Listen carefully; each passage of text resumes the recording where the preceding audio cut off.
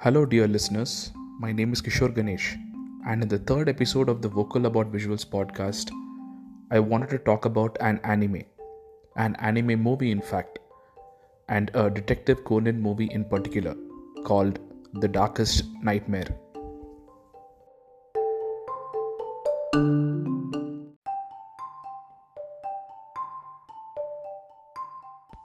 The Darkest Nightmare is the 20th movie from the Detective Conan stable, and to the listeners, it might seem odd as to why I didn't start from movie 1.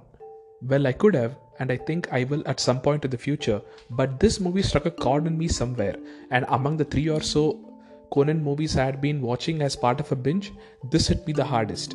So, with that, let's head into the movie.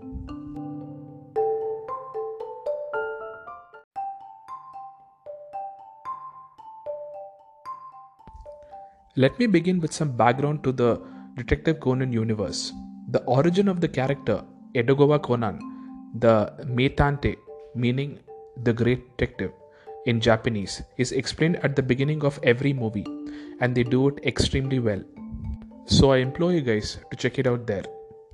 If you want to delve deeper into this universe, be sure to check out detectiveconanworld.com, which is a wiki site containing all the character info in terrific detail.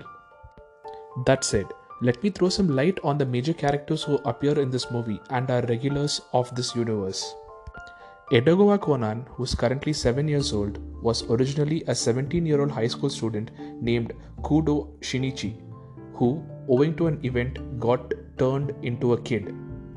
No, there is no magic involved here. This show is very much set up in a very realistic, scientific, and action packed universe. Just that I don't want to spoil what the event was that made him go through this transformation. However, this event is part of the origin story that appears at the beginning of every movie, so you don't have to wait too long to know what the actual event was. Now, coming back to how the universe is set up. Conan, post the event, is living with an ex-police officer turned private eye named Mori Kogoro and his 17-year-old daughter named Mori Ran. His best friend / gang are 2 boys, Genta and Mitsuhiko, and 2 girls, Ayumi and Haibara. Conan, in his teenage form, is in love with Mori Ran. And there is a reason why I'm using is as opposed to was. So, even this will be revealed when you watch the film. Another important character is Professor Agasa, who is sheltering Haibara at the moment.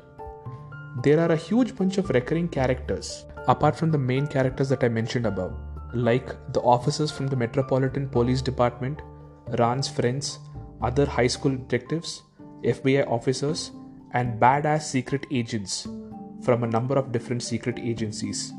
And then we have Conan's nemesis, who are an evil organization called the Black Organization, who are constituted by a bunch of really cool evil characters. Right, now that is something of an intro to the universe of Detective Conan. Bottom line, this is a vast and rich universe which has been built for about 25 years, and it continues to get built even to this day. Yes, this show that started in 1996 is still going strong. There are 960 plus episodes and more to come. And there are 23 movies as of 2019. And the movie that was supposed to be released in April of 2020 got pushed to this year thanks to COVID. Phew, that was quite a big intro. In the next segment, we'll delve into the movie.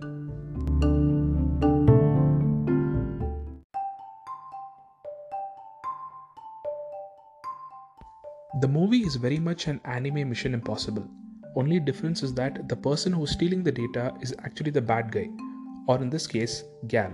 And the Gal is from the Black Organization. Her code name, like all the other members of the org, is also alcohol based. She is called Curacao.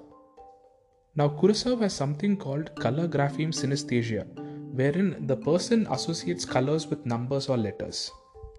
Someone with this condition will, for example, associate the color red with the number 9 or the color blue with the letter K.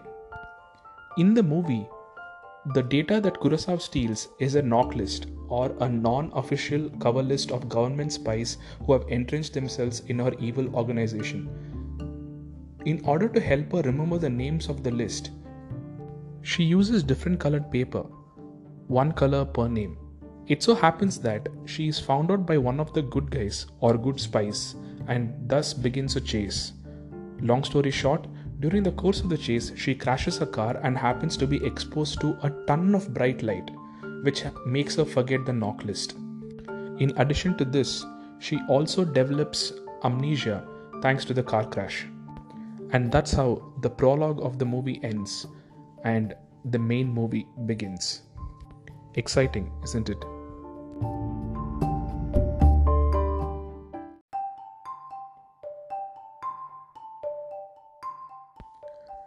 Despite appearing for the first time in this movie, Kurosawa quickly became one of my most favorite characters of this universe. She is extremely strong, can kick some serious ass, is very intelligent, and such a powerful character is rendered helpless and vulnerable by the circumstance she finds herself in. And it is this contrast that I found to be extremely endearing. In her vulnerable state, she is saved not by the wits of the protagonist but by the love of some innocent children. Her character arc of evil to good is enabled not by strength, violence, or power but by innocence, love, and friendship. It is almost as if a big scary dragon that has been hunted and also has been hunting all its life is suddenly shown love and that changes its heart. There are, of course, people, both good and bad, trying to reclaim the dragon, aka Kurosawa. But where our man, Edogawa Conan, shines is that he protects her from both sides. He provides her a safe environment where someone who has not experienced love ever is changed forever, thereby proving once and for all that love triumphs all. For a character that is supposed to be inspired by the cold intellectuality of Sherlock Holmes, Detective Conan also places a lot of importance on emotions. He is not a high functioning sociopath, as Mr. Holmes calls himself in Sherlock, but rather a high school detective with friends, a lover, and loving but absent parents. Conan then, I think, understands how important a support system is and clearly appreciates the benefits of such a system. And this is an aspect that plays into him allowing a member of the black organization, his sworn nemesis, so close to his own family unit. Apart from these two major characters, the supporting characters are all extremely well written. The endearing innocence of the detective boys, the cool badassery of Bourbon and Akai Shuichi, the ruthlessness of the black organization, the clumsiness of Kogoro and Agasa, all leave a mark on you and make the movie even more enjoyable and memorable.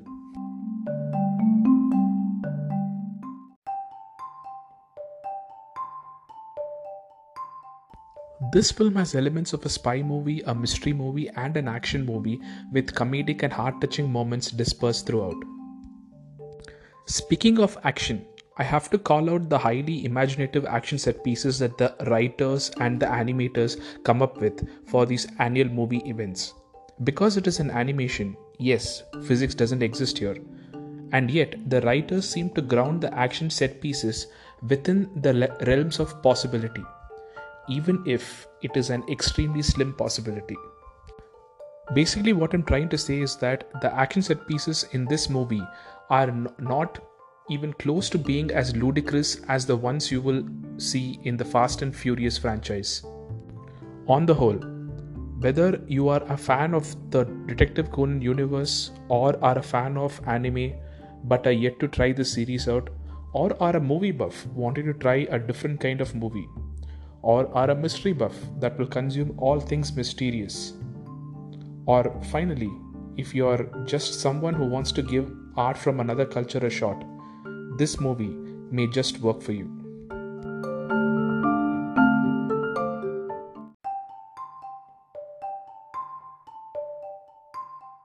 One tiny thought that I would like to share before I bring this podcast to a close is that I would encourage you guys to watch anime with original Japanese audio along with English subtitles, through which I reckon one can appreciate the art at a deeper level and get acquainted with the culture as well.